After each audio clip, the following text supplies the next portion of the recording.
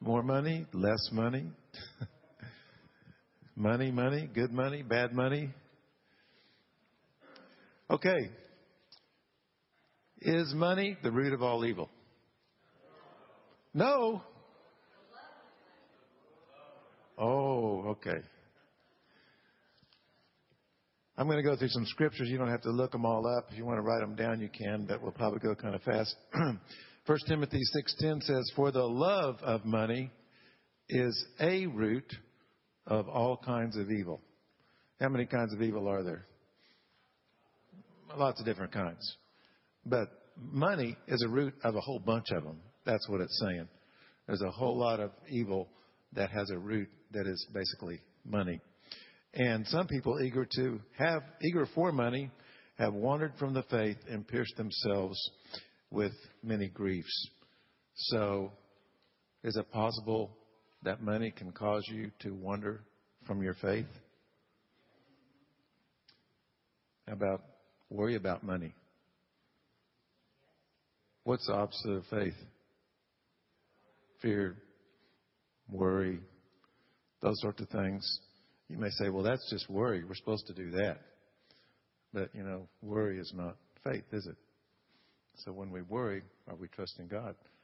Are we believing that He's there, He's got everything covered, or not really? So it's a matter of faith. Does God have anything to say about money? And I think that that was alluded to by Dave Ramsey, that there are more scriptures or more teaching on money than any other. I think it was Larry Burkett that said, somebody counted them. I didn't count them. But I think he said that money, or that love, was the number one subject in the Bible, that money was number two. But it's pretty close, right? So money has a spiritual significance. And you might say, how does that work? And we're going to get into that. But let's look at one other scripture here.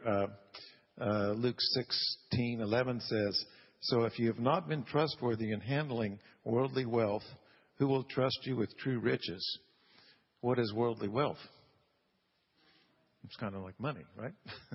So he's saying that the way you handle your money is an indicator of what you're ready for to handle spiritually. That sounds sort of like, really, I thought money was just, you just deal with that stuff, But God's saying, no, wait a minute. The way that you handle money and the way that you do that has to do with what you're ready to do spiritually. And in the Bible, we see a lot of types and shadows, and things come first. And first the natural, then the spiritual. You're going to deal with worldly wealth. That's money. How about dealing with spiritual wealth and the things that go with that? Okay.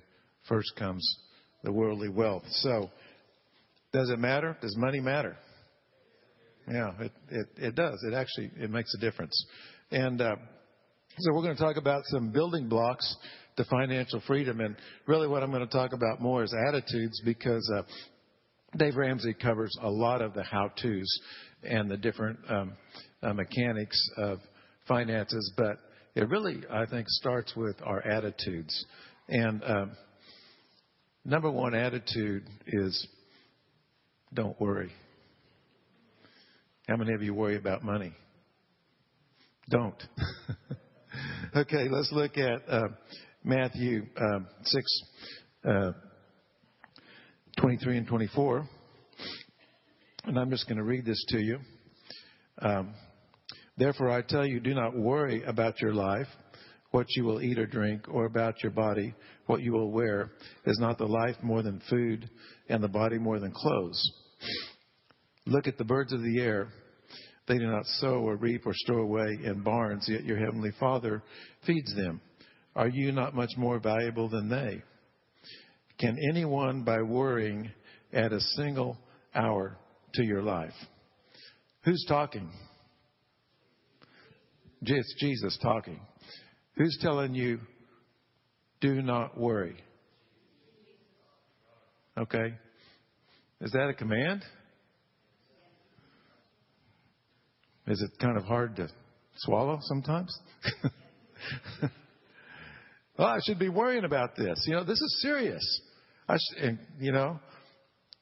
We should worry. I mean, depends on the seriousness of it, of course. If it's not very serious, you don't have to worry.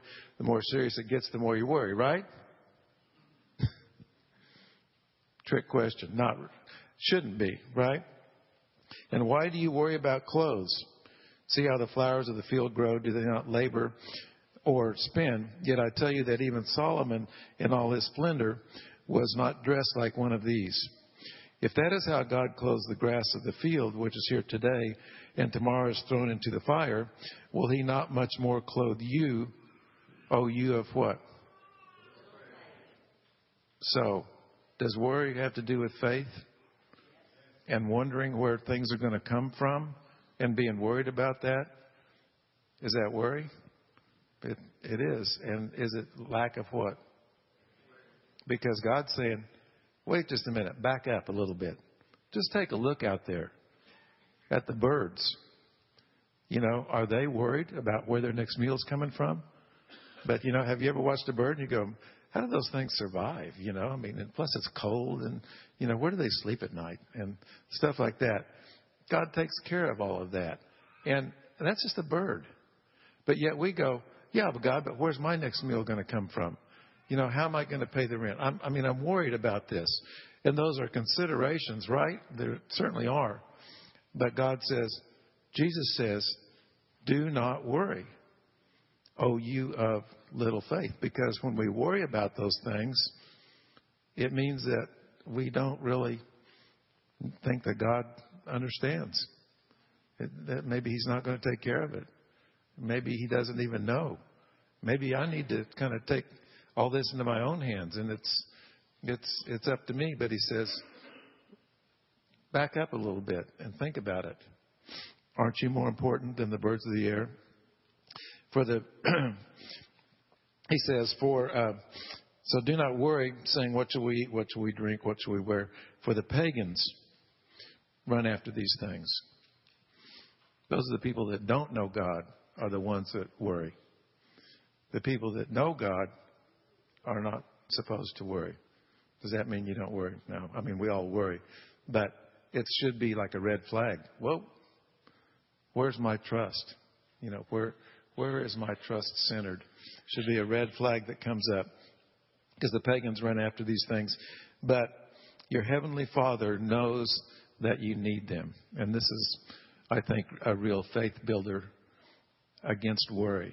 Is to say, wait a minute. Let's back up a minute. God knows that I need this. And he's faithful. And I'm sitting here worrying that he doesn't know and that he's not going to take care of it.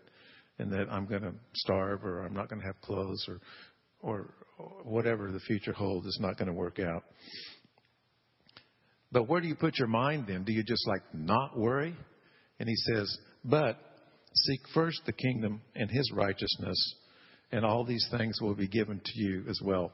Remember the story of Mary and Martha, and Martha was so busy doing everything, and we were worried that things are not going to go right, and she has to get everything taken care of, and we've got to do all these things, and that's so important. And then Mary's just sitting there doing nothing, it appears, sitting at the feet of Jesus. And, in our lives, we do the same thing. We get worried in all this, and how much time do we spend looking to the Lord and building our faith, reading God's Word so that we'll truly trust him instead of running around trying to do things. And Jesus said, Mary's chosen the thing that's most important. It won't be taken from her. And he says that if you seek first the kingdom of God, guess what? Everything will be added to you. And it doesn't necessarily mean that you work for it. Did you know that everything in life you don't have to work for? They asked Jesus, they said, what work should we do? And he said, this is the work you should do, is to believe on the one whom he has sent. This is your work. This is what you're to do. God's going to pick up the pieces. He's going to take care of it. Because why? Because he cares for us more than he does for the birds and all the other things he takes care of. He cares for you and he cares for me. Often there's a lesson to be learned, though, in the things that we go through. And the lesson isn't that God cares. The lesson is that God does care. But sometimes what we get out of it is that God doesn't care. So, therefore, don't worry about tomorrow, for tomorrow will worry about itself. Each day has trouble enough of its own. Who's this talking? Jesus. And trouble, it means weight to carry. Each day has enough weight to carry of its own. You don't have to worry about what tomorrow will bring. That's hard to... Can we get that through our heads? I mean, it's just not that easy. It sounds simple, but it's not that easy because it's a matter of faith. Money is linked tightly with faith. It has to go with faith, money. Okay, here's one you're going to like. This is a building block. Don't overwork. Most of us don't really have a problem with this. But in case you do, Psalm 127, 1 and 2. Unless the Lord builds the house, the builders labor in what? In vain. Who's supposed to do the work? I mean, whose yoke is easy and burden is light? Right. He said, unless the Lord builds the house, those that labor in vain. You know, you can work really hard, but it doesn't mean anything. We don't want to do that. That's too much work to not mean anything, right? He says, unless the Lord builds a house, the builders labor in vain. Unless the Lord watches over the city, the guards stand watch in vain. You can have the best security system in Stillwater with video and everything. But you know, unless God watches over your house, it doesn't mean anything. It comes back to faith. You know, He keeps bringing us back. It's vain for you to rise early and stay up late.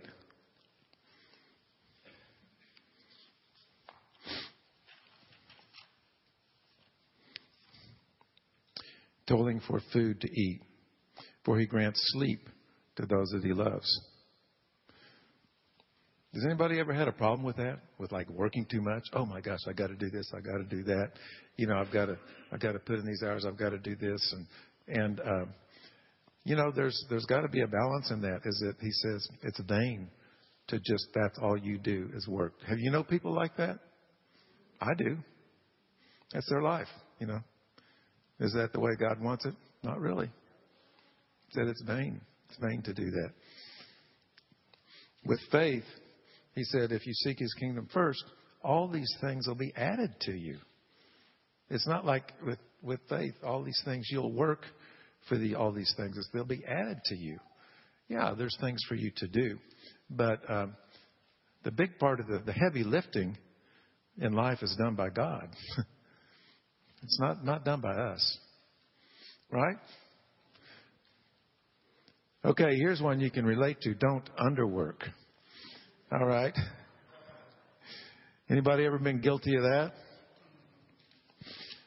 This is Proverbs is full of this. Proverbs 12:11 says, "He who works his land will have abundant food, but he who chases fantasies lacks judgment." And you know, we've all chased a few fantasies, I think. I knew someone that liked to chase a lot of fantasies, day trading, and they just every time they just missed it. Oh man, just missed it yesterday. I came so close. You know, if I would have just, you know, hung on a little bit longer, you know, I would have got this and this would have happened. And that was the story of this person's life. Chasing fantasies. He who chases fantasies lacks judgment. Proverbs 12:14, diligent hands will rule, but laziness ends in slave labor. Doesn't sound very good, does it? So God is saying, I'm going to do the heavy lifting, but there's some things for you to do and to be diligent in. The sluggard craves, this is Proverbs 13:4. The sluggard craves and gets nothing, but the desires of the diligent are fully satisfied. Proverbs 14:23. All hard work brings a profit, but mere talk leads only to poverty. You can talk about lots of stuff and spend a lot of time talking, right? People that get ahead are the doers, the ones that do. It's out of Proverbs. Talked about work. CJ mentioned when we prayed for people that don't have work, and maybe you don't have work, or maybe you don't have money. Maybe you've got work, but you don't have enough money. There's all sorts of problems that can be related to work and money and these sorts of things. But, I believe that one of the things, the principles that God puts out is to get in motion. And, when he told the priest to cross the Jordan, they had to step out in the water, and they had to get like ankle deep. I mean, it's like they had to get out there doing something that seemed kind of silly, and it really didn't make a whole lot of sense, but God said to do it. But he had them get in motion. Peter said, call me and I'll come to you, but he had to get out of the boat, and he had to step on the water, didn't he? And, we've got to take the first step.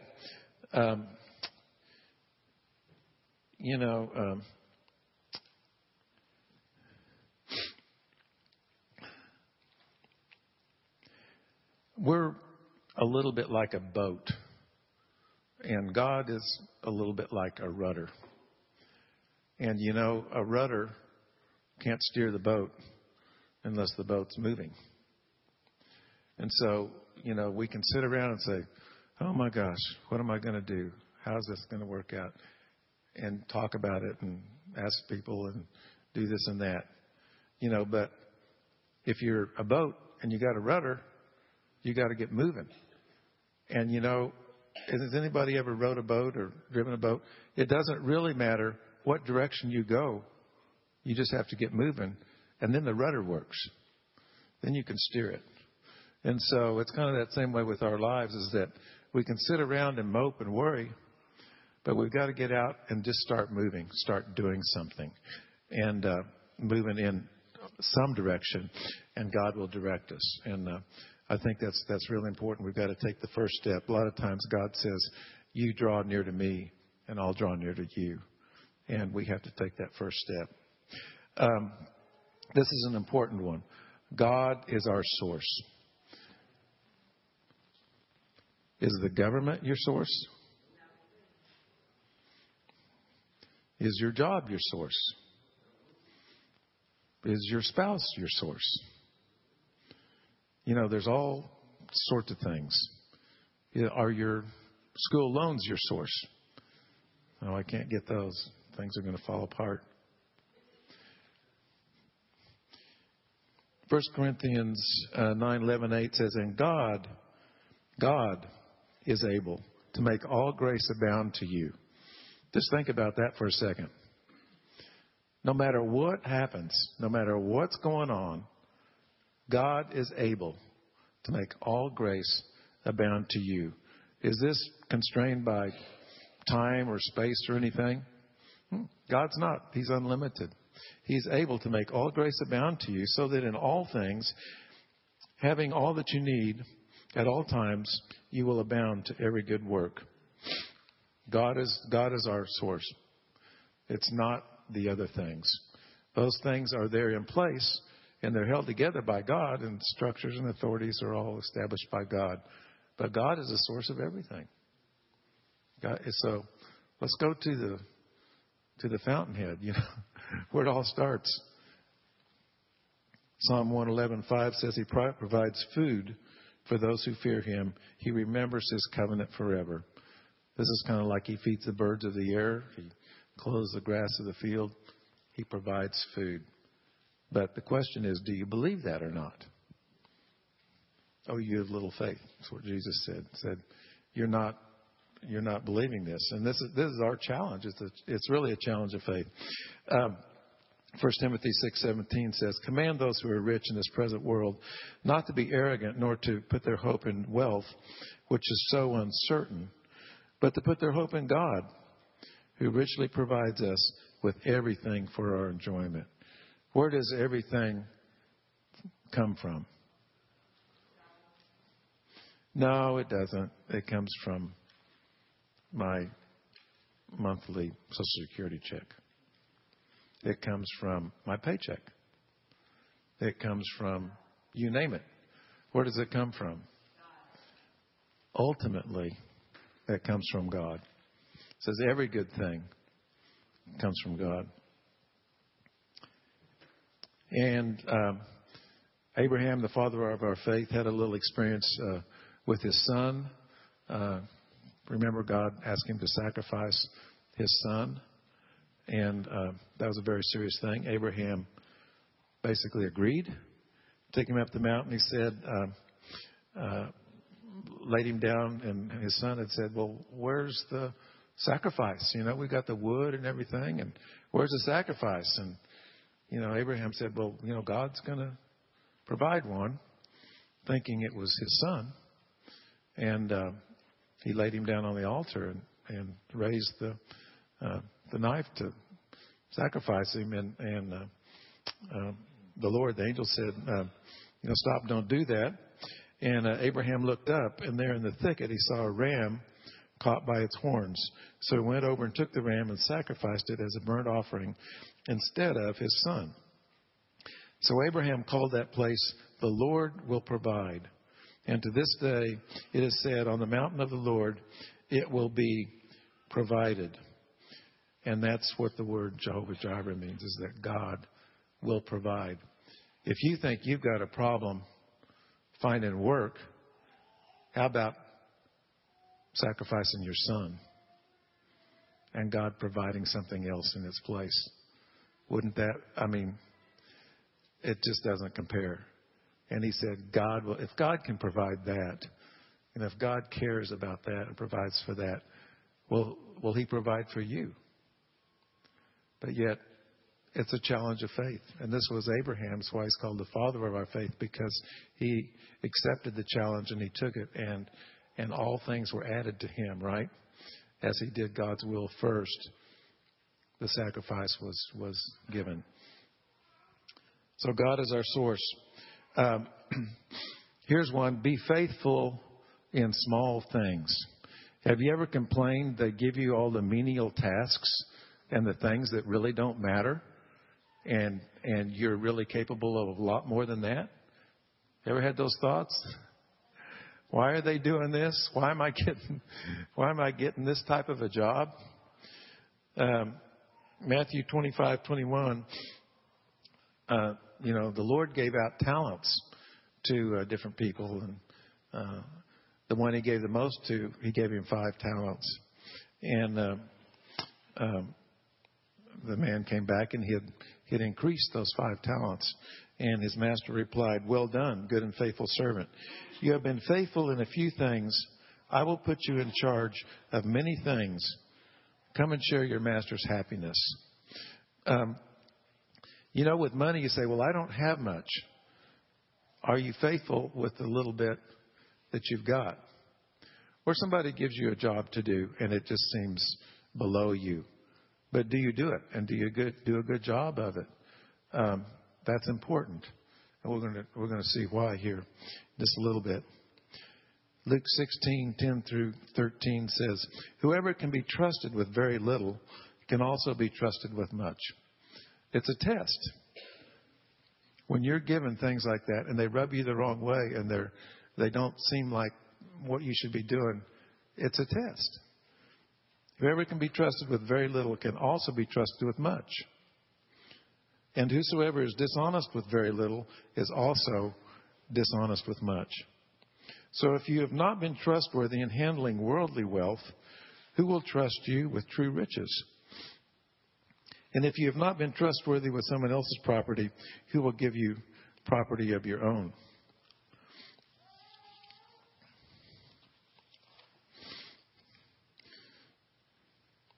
So,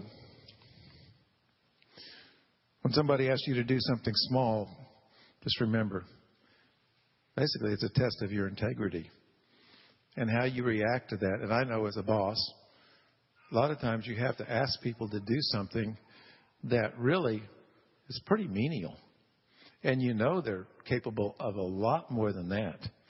And you almost feel bad about asking them to do that. But when you ask someone that maybe is capable of much, much more, but to do something very menial, and they do it, and they don't complain, and they do it cheerfully, you know what? How does that person look in your eyes? It's just like, whoa, this person is awesome.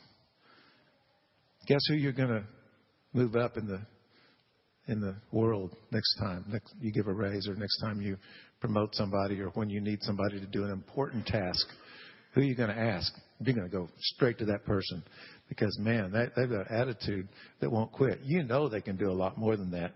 But I'm always so impressed by people that will do that.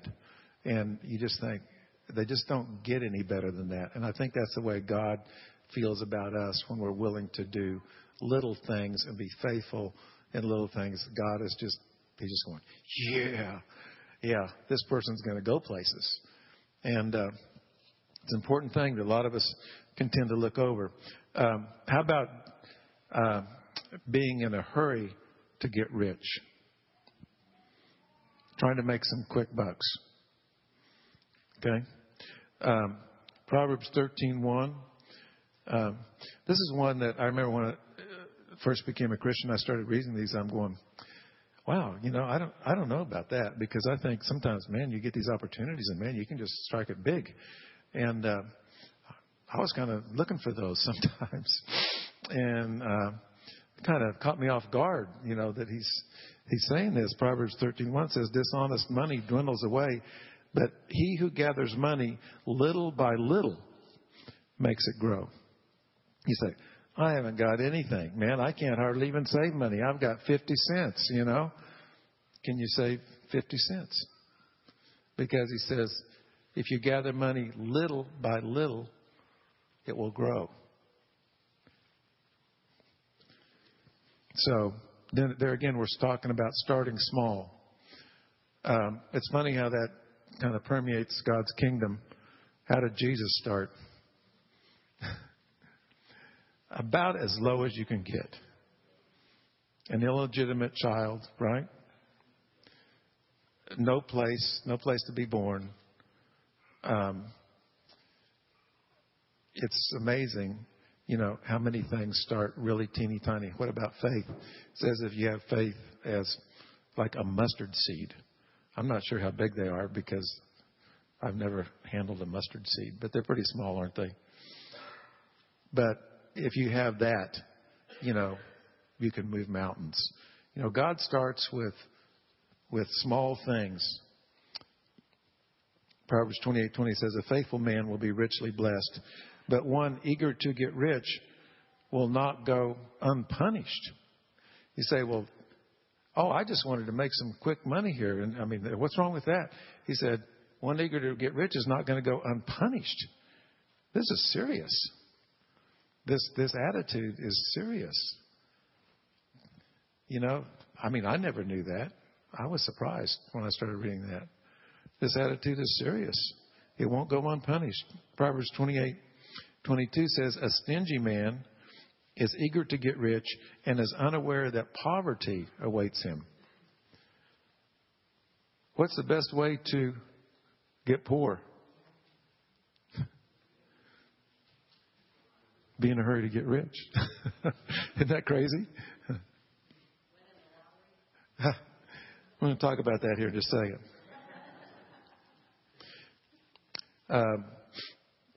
Here's one. Zechariah 4:10 says, who despises the day of small things?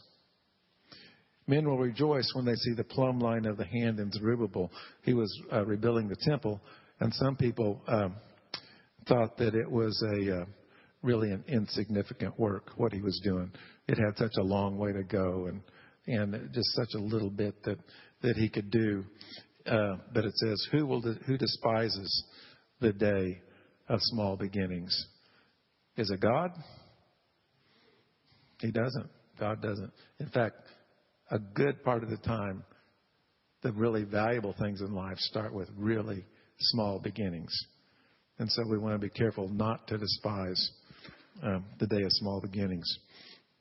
But what about playing the lottery and gambling? And you guys are quiet.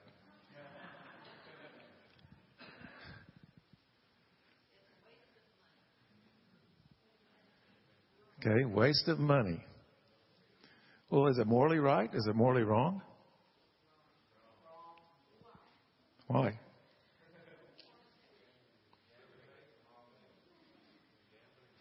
Somebody said, put your faith in the wrong thing. Can you get rich quick? Do you think you could get rich quick? It says, he that has a desire to get rich quick will not go unpunished. Now, you say, well, I just, play the lottery just for fun. Well, okay, that's your entertainment. But if you're thinking you're going to get rich quick from it, you're treading over the line. You're going the wrong direction. What about with gambling? Same thing, isn't it? What's wrong with gambling in itself? It's like the love of money. It's the attitude towards it that can be right or wrong. I mean, I'm afraid I gamble in business every day. You take chances, and we all do with different things. But if you think that you're going to make it rich quick and not have to work, we just read all those scriptures about working, and you're going to get rich, and you're not going to do it little by little, and you're going to do it fast, your attitude is wrong. So gambling, the lottery, these sorts of things, I think morally they have a lot more to do with our attitude towards them than really whether you participate in it or not. It's what are you thinking about it? What do you want to get out of it? Okay, so I'm not saying go out and do that because you can waste a lot of money, but we waste money on lots of different things, don't we? Let's face it. I mean, Starbucks, hey, I'll waste some money there, but I don't have to have that good coffee, but but it's our attitude towards these things that we think they're going to get us rich quick. Okay, here's one. So you've got some money. The more that's given, the more is required. You say, well, what am I going to do? I'm going to get all this money. And the guy said, I'm going to build my barns, and man, I'm going to be good to go for a long time here. I'm going to be okay. Going to get that money. Everything's going to be okay. And the Lord says, you're a fool. You're going to die tonight.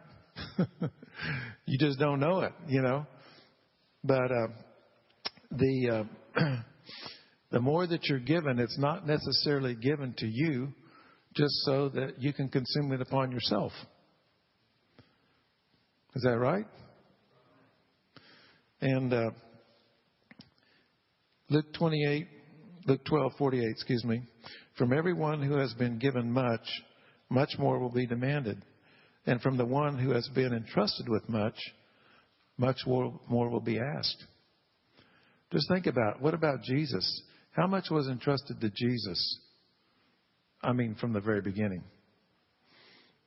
Everything, right? I mean, he was and is God. I mean, in one sense, they're one and the same. But how much was asked of him? Everything. He had everything. What was asked of him? Everything. It kind of comes in proportion to what you've got. So God doesn't just give it to you to consume it on yourself, but for a useful purpose. Now, can you enjoy money, though? If what is right? Your attitude. So we're really just talking about today pretty much attitudes towards money. If your attitude towards money is correct, you bet you can enjoy money. God's given us these things to enjoy. But if your attitude is not correct towards it, it will not be good for you. As some have people that have won the lottery, what happens to them? A lot of them go into financial ruin, right? Because it's like giving a 2-year-old a Lamborghini, and setting them on the gas pedal.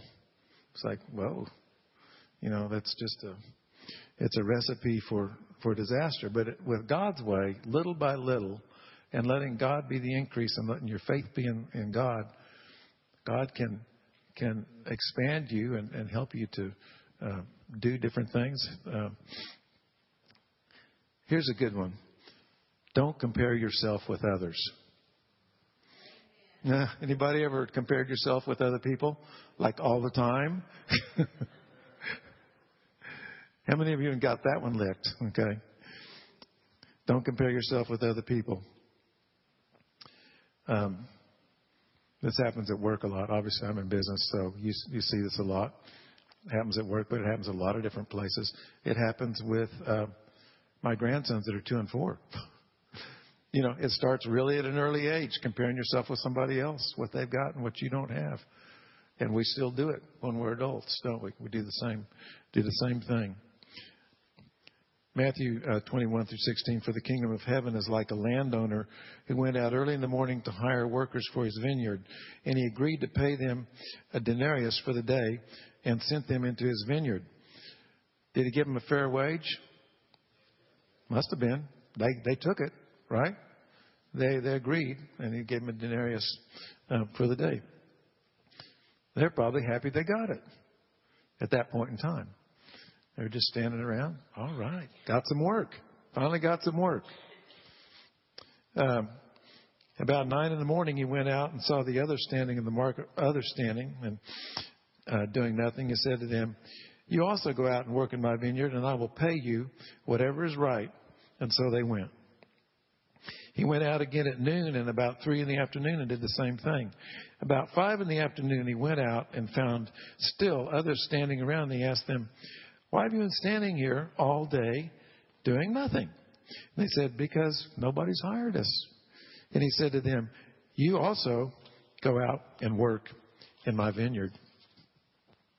When the evening came, the owner of the vineyard said to his foreman, call the workers and pay them their wages, beginning with the last ones hired and going on to the first. The workers who were hired about 5 in the afternoon came, and each received a denarius. Okay. They only started at 5, but they got a full day's pay. Is that fair?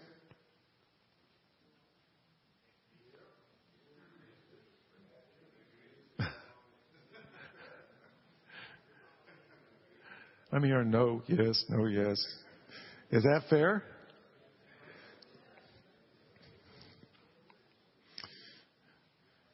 Well, I guess he can pay him whatever he wants to, right? He's a boss. And did he deceive him? But we're going to find it was out of his generosity that he decided to do that, because these guys probably had families just like the guys that started first thing in the morning, and they needed help too. But so when those came in who were hired first, they expected to receive more. They go, well, okay, so we should get more. But he paid them a denarius, and the guys that worked first agreed for a denarius, right, to start with. But now they sort of forgot that, and they're expecting more. So, but each one of them also received a denarius. And when they received it, they began to grumble against the landowner. Why did they grumble? They said it wasn't fair. It was what? Somebody said cheating? They felt cheated. Just think about that for a while. Did they get cheated or not? But they felt cheated. If they would have known what the other guys got paid, would they have felt cheated? But they compared themselves to the other one, didn't they? And so because of the comparison, something entered into their hearts, which was what? Yeah. Jealousy, greed, envy, these sorts of things. Because if they wouldn't have known about that, they would That would have been good. Man, all right. Good guy. You know, we worked all day, got our money. Let's go. Party. Let's go do something. So they said, those who were hired last worked only an hour, and you have made them equal to us, who have borne the burden of the work in the heat of the day. Well, that makes a lot of sense, doesn't it? But they're forgetting something. But he answered one of them, I am not being unfair to you, friend. So he had no ill intent towards them. Didn't you agree to work for denarius? Take your pay and go. I want to give the one who was hired last the same as I gave you. Probably because he knew they had the same needs. Don't I have the right to do what I want with my own money? Or are you envious because I'm generous? So, do you see what happened when they compared themselves with other people? And who was their source? But when they started comparing, their source, like let's say the landowner is like God, it's like their source. But when they started comparing one with another, in effect, they started saying, wait a minute, he's not fair. So when you compare yourself with somebody else and say, wait a minute, if your source is God, what are you saying? You're kind of getting close there, to that, because there may be a reason that things turned out the way they did. And I know from experience in work and from paying people at work that sometimes it would appear on the outside that somebody's getting paid unfairly more than somebody else, but there's more to the story. But you can't necessarily tell everybody the rest of the story. Maybe it's confidential information, whatever. In this case, there was more to the story, and that was that the landowner was generous. That was the rest of the story. And it wasn't that he was unfair. They had misjudged him. And so, as we compare ourselves with other people and what they have and what God gives them, let's say we're talking about what God gives them, not just what other people give them, but even what God gives them. And we say, well, why does that person have so much talent? And I don't have any. What does that do? It affects our attitude towards God. And what we're talking about here is an attitude of faith towards God. Because God's got a plan for you every bit as he does for someone else. And the Bible says that. And it's a plan for good. Every single person is the same in that way. God has a good plan for you. But they're not all the same. They're different plans. Okay. So it says, so the last will be first, the first will be last. This is probably going to be this way in the kingdom of God. When we get to heaven or Jesus comes back or whatever, how that all pans out. The people that got saved yesterday may get the same place as you, or they may go in ahead of you. How are you going to feel about that? And you've lived a life for 30, 40, 50 years. What do you think about that? You going to be okay with it? It's a test, right? Comparing others is another test, right? If you pass a test, God's going, all right. These guys are great. And, I think that's what we should really strive for, is to really trust God. Okay, last one. Don't forget God. Deuteronomy 8:10 through 18. You've got it all licked. You've been through Dave Ramsey. You've got all your money saved. You paid off your house. Everything's good. Life is perfect. And, okay, that's when this scripture comes in. When you have eaten and are satisfied, praise the Lord your God for the good land he has given you. Be careful that you do not forget the Lord your God, failing to observe his commands, his laws, and his decrees that I am giving you this day. Otherwise, When you eat and are satisfied, and when you build fine houses and settle down, when your herds and flocks grow large and your silver and gold increase and you have all that you have is multiplied, then your heart will become proud and you will forget the Lord your God who brought you out of Egypt, out of the land of slavery. He led you through the vast and dreadful wilderness, that thirsty and waterless land with its venomous snakes and scorpions. He brought you water out of the hard rock. He gave you manna to eat in the wilderness, something your ancestors had never known, for the purpose of what? To humble you and test you, that in the end it might go well for you. Why do we have hard times? Why do we have financial difficulties? Well, hopefully some of these things will help you understand that. But you know, God tests us in these areas, and He gives us difficulties to go through. And they're tests to see how we handle it. These workers that went out and got the jobs and then they hired other people were given a test. And the guys that started work early failed the test. They didn't pass it. Would you pass it? If you were one of them, would you pass that test? Could you pass it tomorrow now if you took it? So, you know, God, and He tested them in the wilderness, but He doesn't put us through these things for the purpose of damaging us and of hurting us. He puts them there for our teaching and for our learning. And it says He disciplines those that He loves. And He said, I put you there to humble you and test you so that in the end it might go well with you. Because the difficulties that we go through are the things that build strength of character in us. That's how you get it. You don't get it the easy way. You go through trials, and you think about in life, most of the things that are valuable and worthwhile are born out of some kind of a struggle.